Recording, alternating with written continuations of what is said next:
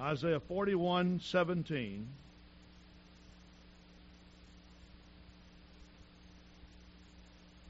When the poor and needy seek water, and there is none, and their tongue faileth for thirst, I, the Lord, will hear them. I, the God of Israel, will not forsake them.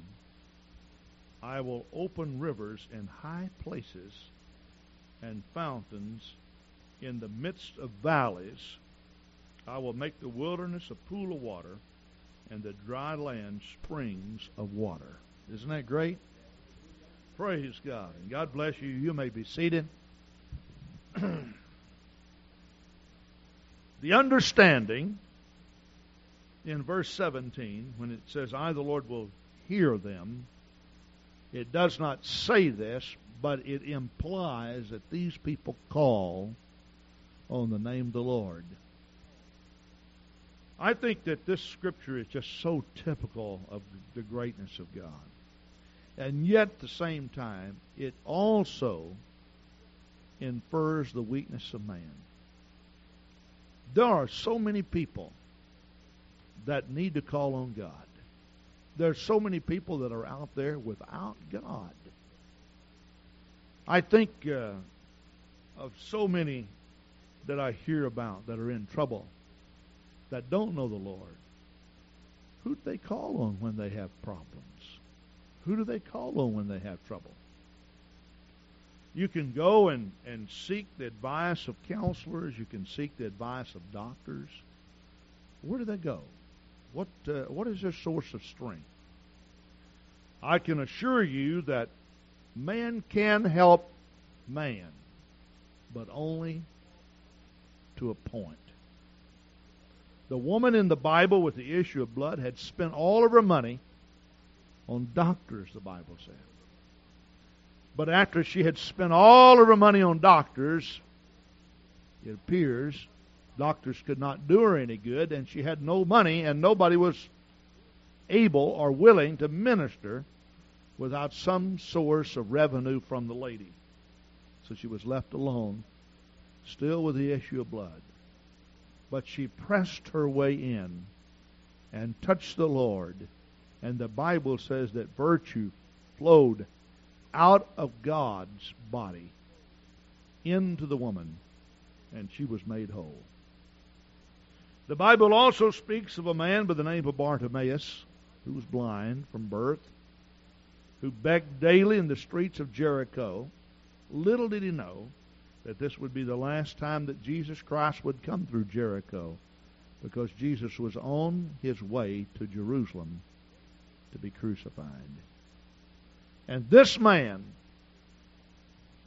in his heart, had a real desire to converse with Jesus. And when Jesus passed his way, even at the discouragement of all of his friends, this man just rose to his feet and cried out with a loud voice, Jesus, thou Son of David, have mercy on me. And the Bible tells us that when they pressed him and asked him to hold his peace, he cried the louder, Jesus, thou Son of David, have mercy on me. And the Bible says that Jesus stopped in his tracks, turned around, and asked Bartimaeus, what wilt thou have me to do? The understanding is in the Scripture that all of those that call upon God, that He will hear them. Now, we also know that timing for man is totally different from timing with God. Sometimes we think that we pray a simple prayer and that God just ignores us, and that is not true. God hears every prayer. But sometimes we feel that God doesn't hear our prayers. He's not concerned about us. So often I catch myself praying, God send a revival. God send a revival. And then I'm reminded of Calvary's cross and the blood that Jesus Christ shed upon the cross. I don't think that any of us will ever be more concerned about souls than what Jesus is concerned about souls. I think the price that was paid upon the cross indicates His love and care for man. Man could not help himself. When man had done all that he possibly could for himself, he was still short of the glory of God. When man tried to be his own Savior, he could not be his own Savior. I think the story that our young people gave, these kids gave in Sunday School in Action, is a typical story. This is so significant. You know, I was thinking as they were giving this, I let my spiritual birthday come and go this past year without giving much thought to it. A couple of days before my spiritual birthday, I was thinking about it. And then on Thursday night, when the Oak Creek youth choir was presenting this, I just pretty much forgot about it. But really, it ought to be a real occasion for celebration, for Thanksgiving, a time in which we really focus our attention on the things the Lord has done. I don't know if you've ever had a physical birthday and forgotten about it. Most people won't let me forget about my birthdays. Most people are there to remind me. And, of course, we remind each other. And we celebrate on those occasions. They become very festive occasions for us. We make a big deal out of it when we turn into our teen years, and then we get into the 20s. We're past the horrible teens. And then we get to 30 years old, and people are already beginning to make jokes about age. We get to be 40, and we're over the hill. We get to be finished. We're pretty well. We get to be 50. We're pretty well finished. And that just seems to be the thing. When I turned 50, it was just well, you know what happened here. Sister Diane Nelson made this little casket and had rest in peace, and oh my, I'll tell you, everybody was trying to make me feel good by making me feel bad. But nevertheless, it was all to remind me that I had another year behind and that God was good to me. But when our spiritual birthdays roll around, we don't take much consideration of that. I let my spiritual birthday come and go and gave little thought to it.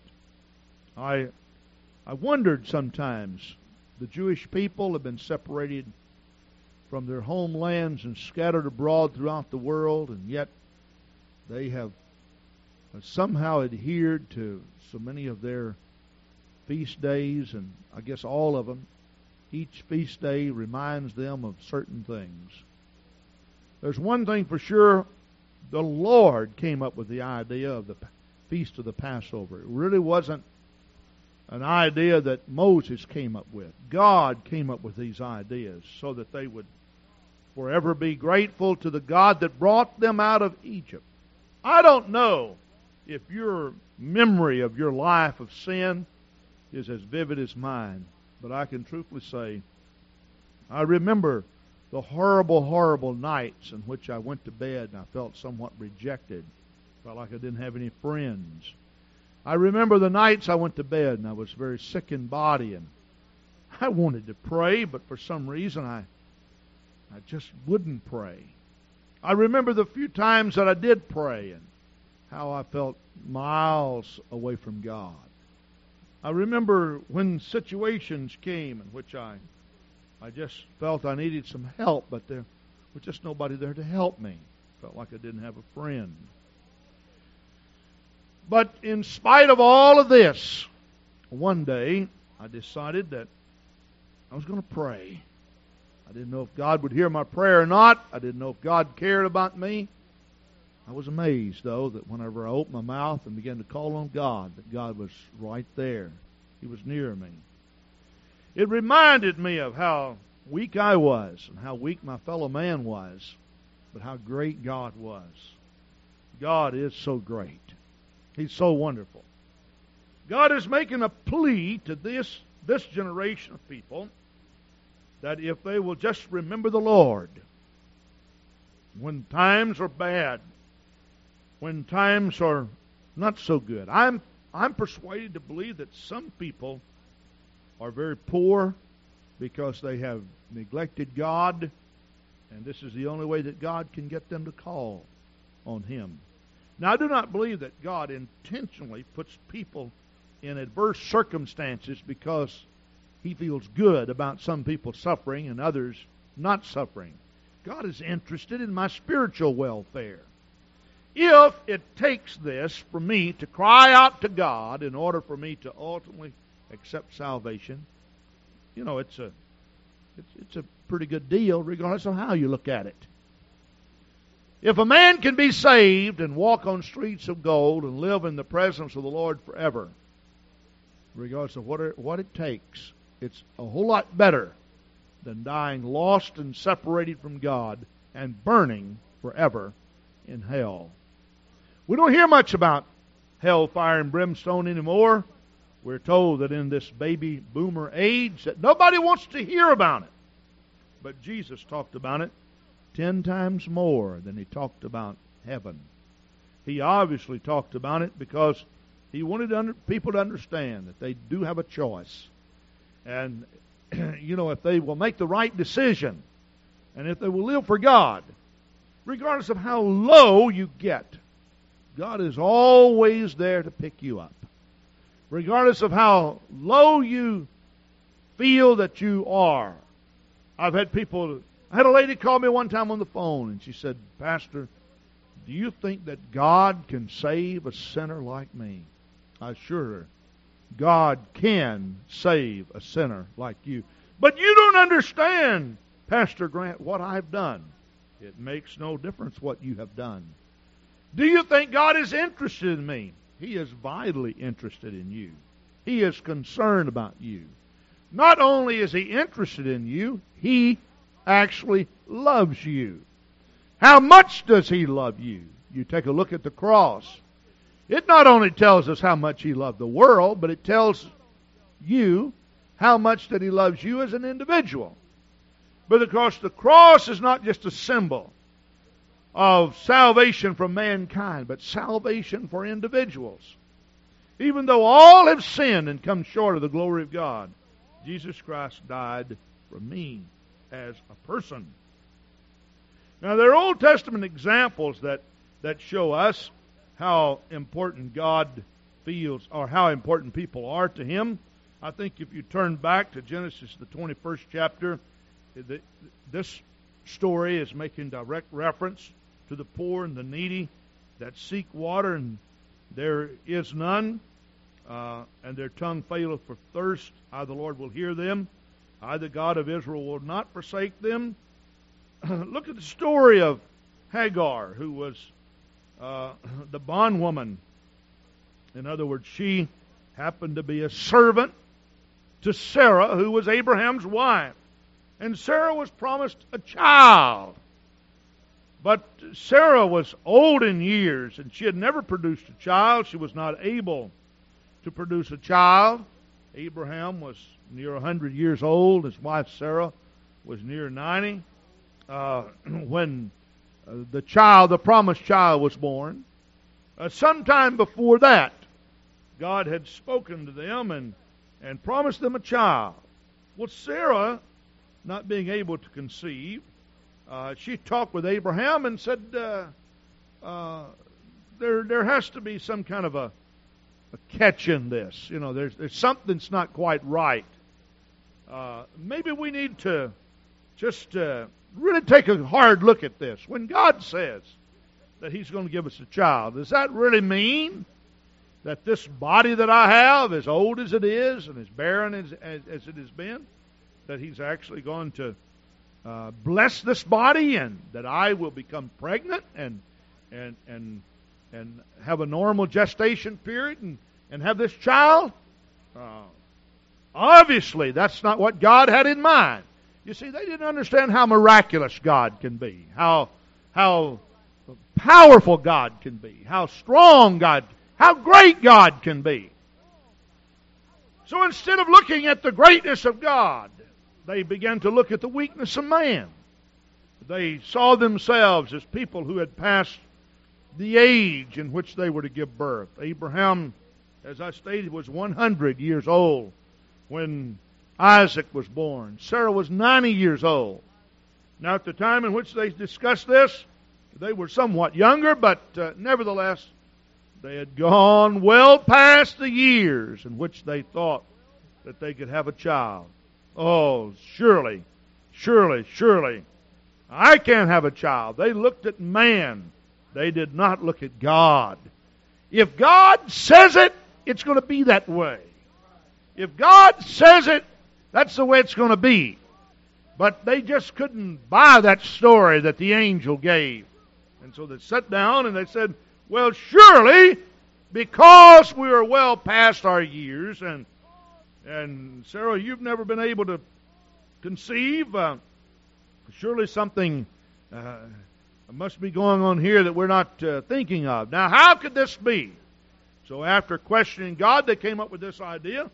What God really had in mind was that Abraham is supposed to take Sarah's servant, and he is supposed to go in to her, and she is to conceive and to bear a child. And that's what the Bible says took place. She did bear a child. This child's name was Ishmael. This was not the promised child. God reconfirmed the story by telling Sarah again, no, Sarah, you looked at the weakness of man, not the greatness of God. That you are actually able to bear a child yourself in your own body. The Bible tells us that she did. Isaac was born. Isaac was the promised child. The promised child, Isaac, is a type of the New Testament church.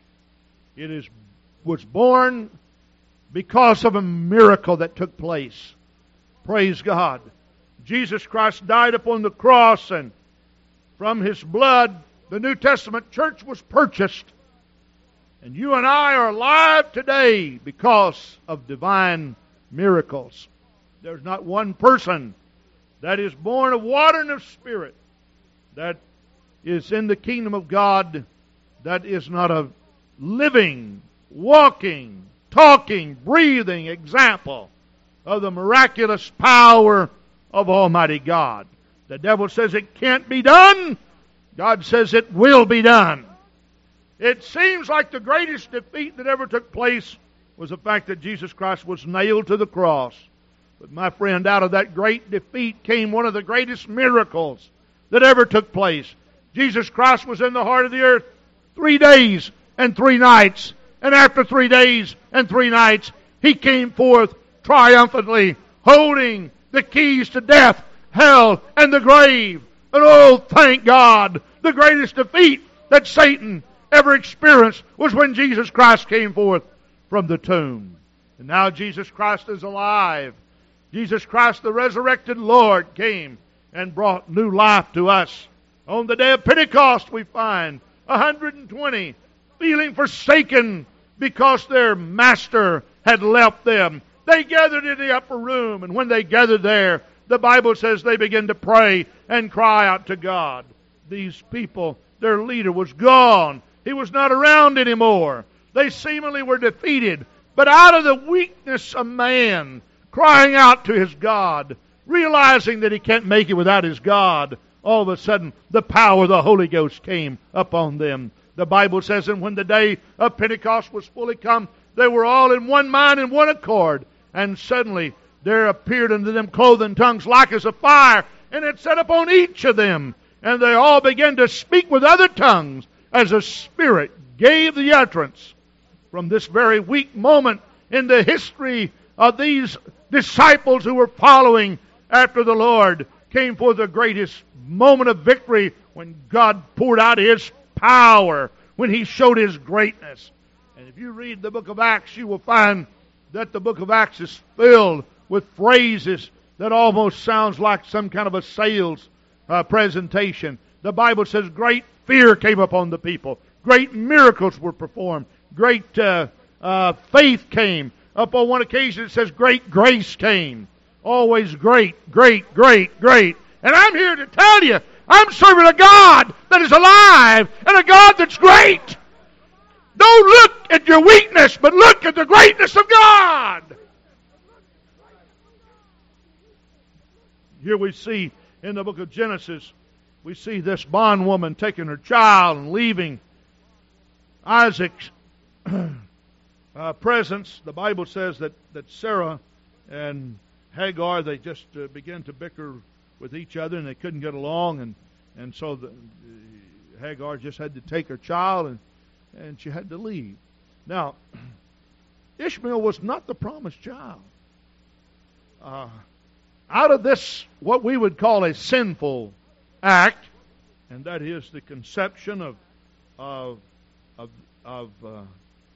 Hagar by Abraham, and this plan that was devised by looking at the weakness of man, a child is born.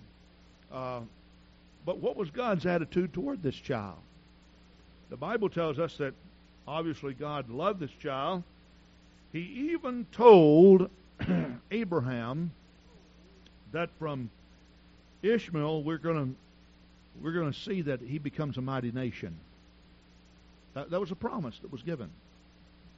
Now, all of a sudden, we find a problem that took place, and so Hagar is having to take her son and having to leave home. This must have been a very, very sad occasion. The Bible tells us that she did leave home.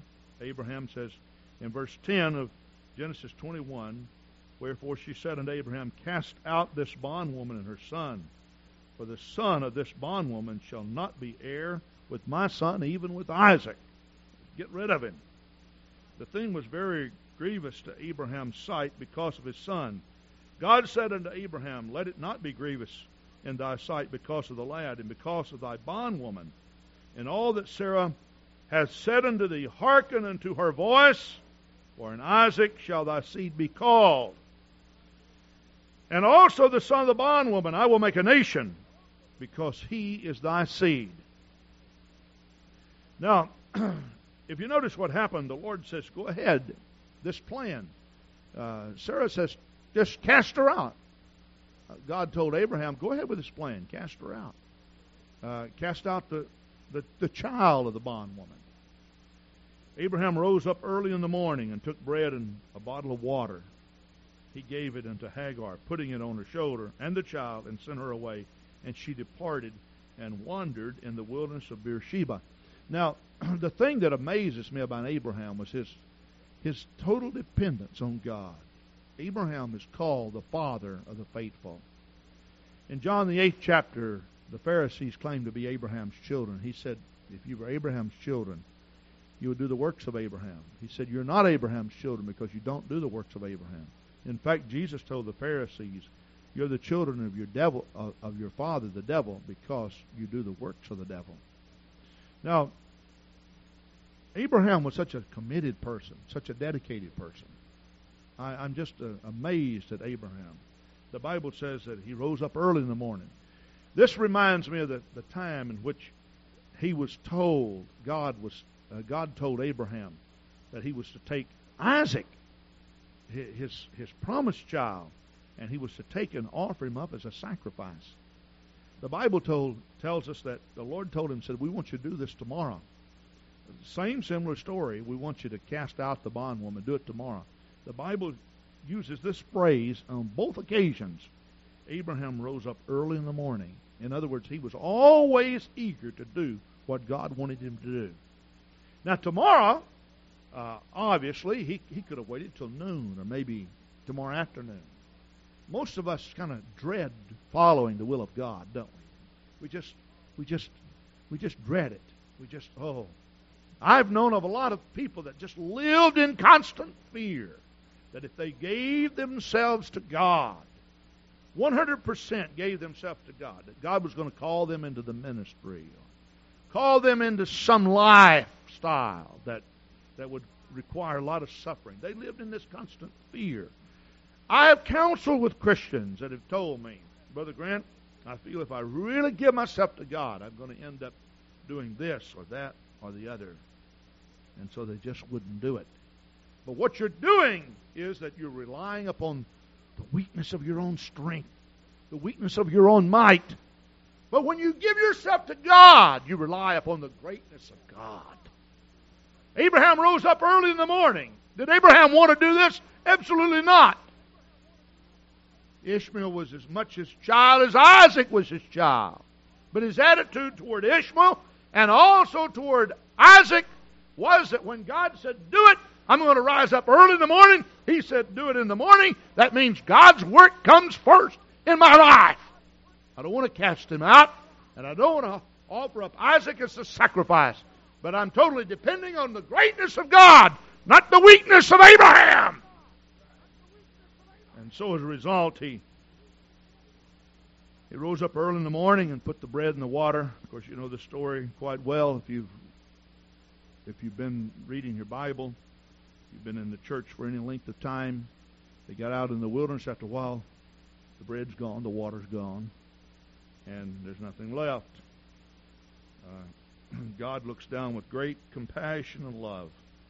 There's not a soul in the world that God doesn't love. I've got to tell you, there have been times in my life which I didn't even know if God knew my name. There have been times even after living for God for a number of years, my faith just grew a little bit weak. I didn't know if God even knew who I was. You ever have that to happen to you? I've had some low moments in which I just didn't know, I just didn't know. But the Bible tells us that Hagar took the child and placed the child down, went just a little ways away and sat down. And she said, well, might as well let the child die, and I'll probably die along with the child. We're out here in this wilderness. A wilderness. Lost perhaps. But the Bible tells us that the child cried. The Bible says in verse 17, and God heard the voice of the lad.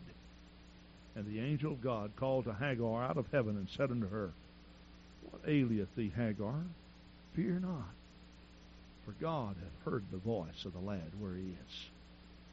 Fear not. In other words, don't be afraid.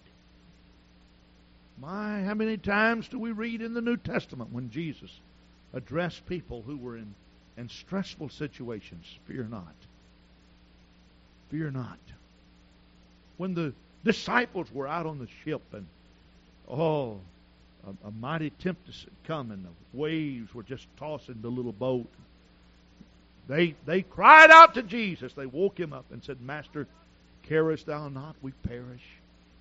Jesus rebuked them for their faith and said, fear not. Fear not. You remember the time that Jesus told his disciples, fear not, be of good cheer, for I have overcome the world. The tendency that we have when we fear, I say the tendency that we have, we look at ourselves and we look at our own strength and we find ourselves, not being able to do anything. What can I do? I have never been placed in jail. I don't know what the inside of a jail cell looks like. I visited some people at jail, but they've always brought them out and put them in a little room, sometimes behind the glass, talk on the phone or whatever, sometimes behind bars. I've never been inside of a jail cell. I don't know what it would feel like to be in there where you can't do anything. I can't go. If I'm hungry, somebody's got to come and feed me. I can't go out and just go to the grocery store and buy bread. And I don't know what that's like. I've never been inside of a jail cell. It'd probably scare me half to death. I'm sure it would scare you. And you who have been in a jail, perhaps because of some fault of your own, or perhaps because of being wrongly accused. I've known of people that ended up in jail, and really they shouldn't have been, but in the best of faith, the officers doing what they felt was their job, you ended up there. But nevertheless, there you are. You're at the mercy of somebody else. I'm sure you were afraid, weren't you? You were afraid. Now, what I want to call your attention to is this, that the truth of the matter is we're pretty much all in jail. We've been set free by the Holy Ghost, but what can we really do if God doesn't sustain us? I was raised in and around the farm all my life, and right now we have some farm animals, and I've made reference to this, and I can't always go and take care of the animals at feeding time because of my schedule. We have some young people at the church that have just so graciously volunteered to feed. The Rossing boys help a lot. Jason goes down on Tuesdays and feeds. The animals they know these boys. And yesterday, we decided that Derek was in the hospital, and we decided we'd feed. Well, we just got tied up, and little Derek called me on the phone. It was just such a sweet thing, but a pitiful thing. He called me on the phone before he went to the hospital and said, "Papa, would you pray for me?" I said, "What's wrong?" He said, "I'm sick." And he just cried, and I prayed. He'd say, "Jesus, Jesus, Jesus." Well, he ended up in the hospital. We went up to see him. And then when we started to leave, he said, "Please don't leave. Please don't leave." Well, he was resting and doing fine, and I think he finally went to sleep, so we left. We went back up there last night again. It was pretty late. Prayed with him. We didn't get down to feed our animals till way, way past when we should have been. In fact, it was 10:30 at night. If you have animals, they say they should be on a schedule. We have ours on a schedule. It changes every day. But when we drove up in the car last night, it was dark, late, I heard one of the cows way out in the field out there. Moo. They're going to let you know. The time I got inside the barn and turned the lights on, I heard them running. They were literally running. There's a little stream out there now. It's just so boggy and wet and everything, and they go across that, and they almost sink up to their stomachs. I'm putting a culvert in, but I just haven't been able to finish because of the weather. Sink up to their stomachs. When they hit that little stream out there, you could hear them, through that, just the sucking of the mud. The master's here. He's come to feed me. And usually what will happen, I'll drive up down there. We've been working on our house, and come feeding time, they just stand out there in a row, just looking up toward the house. It's time to eat now. And when you think about it, you think about, here they are in this field. They're depending on me. If I don't go feed them, you know what happens? They don't have anything to eat. I wish somehow that all of you could understand that we're pretty much in that situation too with God. You think, well, I go work and I go to the store and I buy my own food and everything. But the truth of the matter is, man's ability to get wealth, the Bible says, comes from God. That we all kind of line up. We may not believe that we do, but we all kind of line up, and we look for the appearing of our Master. In the Garden of Eden, the Bible says the Lord came by to Adam and talked with him in the cool of the day. Now, that must have been a glorious, glorious thing when every day about the same time, here Adam stood out there looking for God. Where is he? Will he come to me today? Praise God. I have recently had such precious moments in prayer. I've just needed God so much. I wake up in the morning, my soul's so hungry. I said, God, I'm just a human being. I can only do so much. I just need you. I've got to. They that wait upon the Lord shall renew their strength. Isaiah 40. Is that a beautiful scripture? So, God, here I am, Lord. I've lined up at the fence. If you don't come and feed my hungry soul, I just won't be fed. But David summarized it well when he put it like this. He said, I was young and now I'm old, but I've never seen the righteous forsaken, nor his seed begging bread. As much as sometimes we look at this story of Hagar and Ishmael with embarrassing outlooks, God loved this child. This child was in need of water. He cried, and the Bible says that the angel of the Lord appeared, spoke to Hagar. He said, don't be afraid. Do you think that when Abraham consulted God about this, do you think that God told Abraham to send her and this child away just so they would die? There's a song that says, He didn't bring me out here to let me die. You remember that song? How many of you have heard that song? Praise God. We've come this far by faith. God didn't bring me out here just to forsake me. Of course, we know that this is physical water that we're talking about, but we know that in the Scripture that there is spiritual water that sustains. You see, the man is made up of body, soul, and spirit. I have some men laying brick for me today. I didn't want them to do that, but my son Roy did some plumbing in exchange for laying us some brick. And they said, we can do it, but we have to do it on Sunday.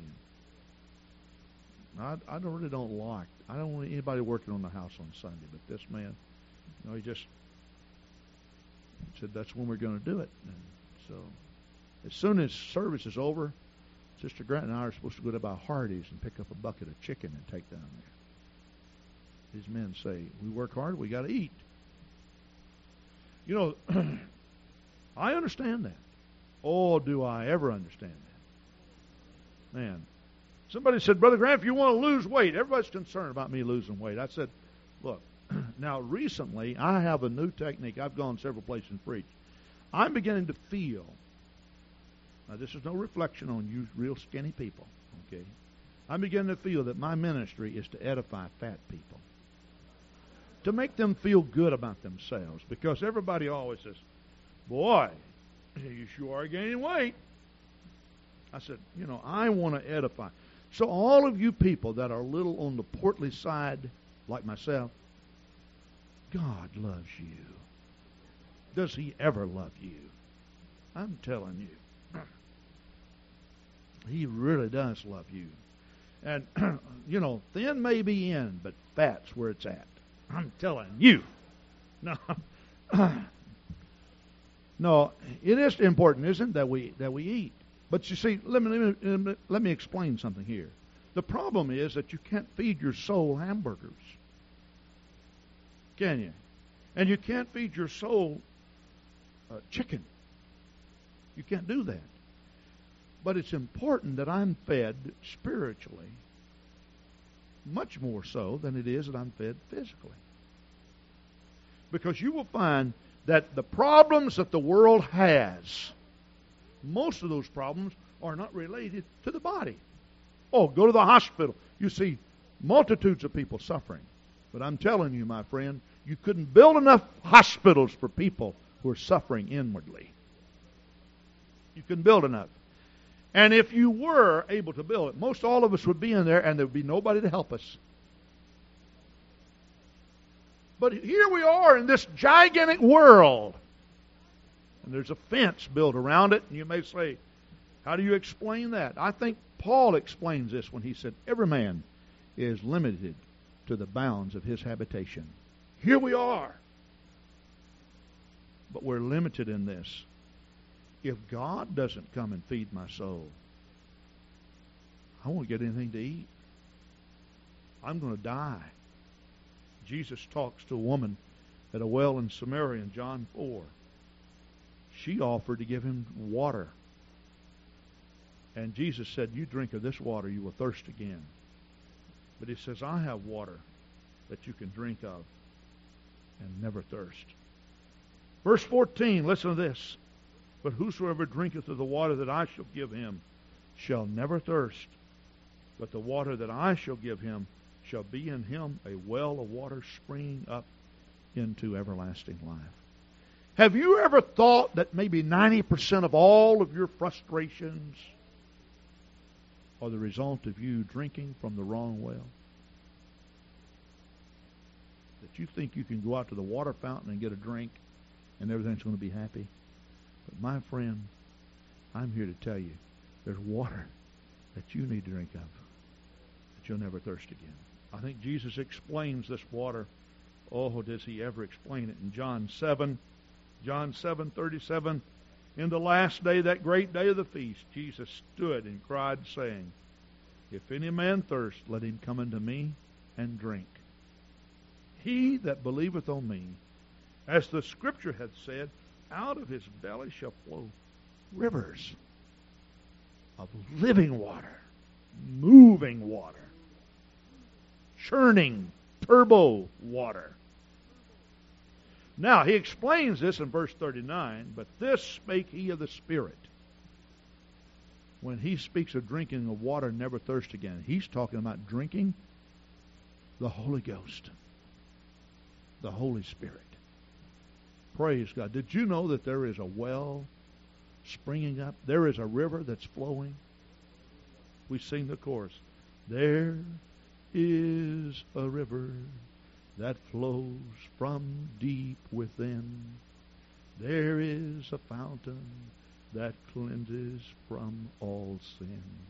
Come to the waters, there is a vast supply. Come to the water that never shall run dry. Praise God. Did you know that God has enough Spirit you can drink and drink and drink and drink and drink? But thus spake he of the Spirit, that they that believe on him should receive. For the Holy Ghost was not yet given, because Jesus was not yet glorified. He was speaking about what took place on the day of Pentecost. The weakness of man and the greatness of God. Do you understand how weak you are? Don't be afraid, because God can compensate by giving you water that satisfies. Praise God. I'd like for Sister Sharon Kearns to come, and she's going to sing. And I got a place inside in which I put their feed. And it's amazing. Every time I walk up there, I got this big bucket of feed. Right on my left down here is the old cow, Barbara. Next to her is Stella. On the other side is Amy, and I have one called Bess and one named Sarah.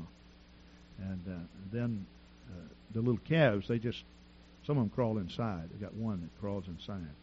And they'll put their head in there and they'll look up. And I start feeding over here. I feed Barbara first, and they'll just stand there till I get around. And they need me. But we need God. Listen to this. Isaiah 1 verse 3. The ox knoweth his owner, and the ass his master's crib. But Israel doth not know, my people doth not consider me. Isn't that something that a dumb animal would know where to go get his food? But Israel, you don't know where to go get your food. I am so weak. God is so great. God bless these who have come. We're opening this altar for everyone. Come on right now, let's seek God. People need the Lord. Would you come? I feel others want to come. Some of you come down here and pray with this lady who's come. That's it. Come on. Some come and pray with Sister Howard, would you? Come on right now. Oh, what a great day. It's time for us to feed, to drink of living water. Hello, Boshanda Rehi Korehi Kosundi Andala Masate.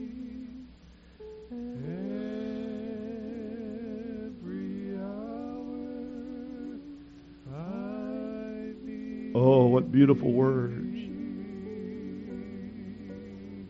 Oh, bless me now, my Savior. Oh, hallelujah.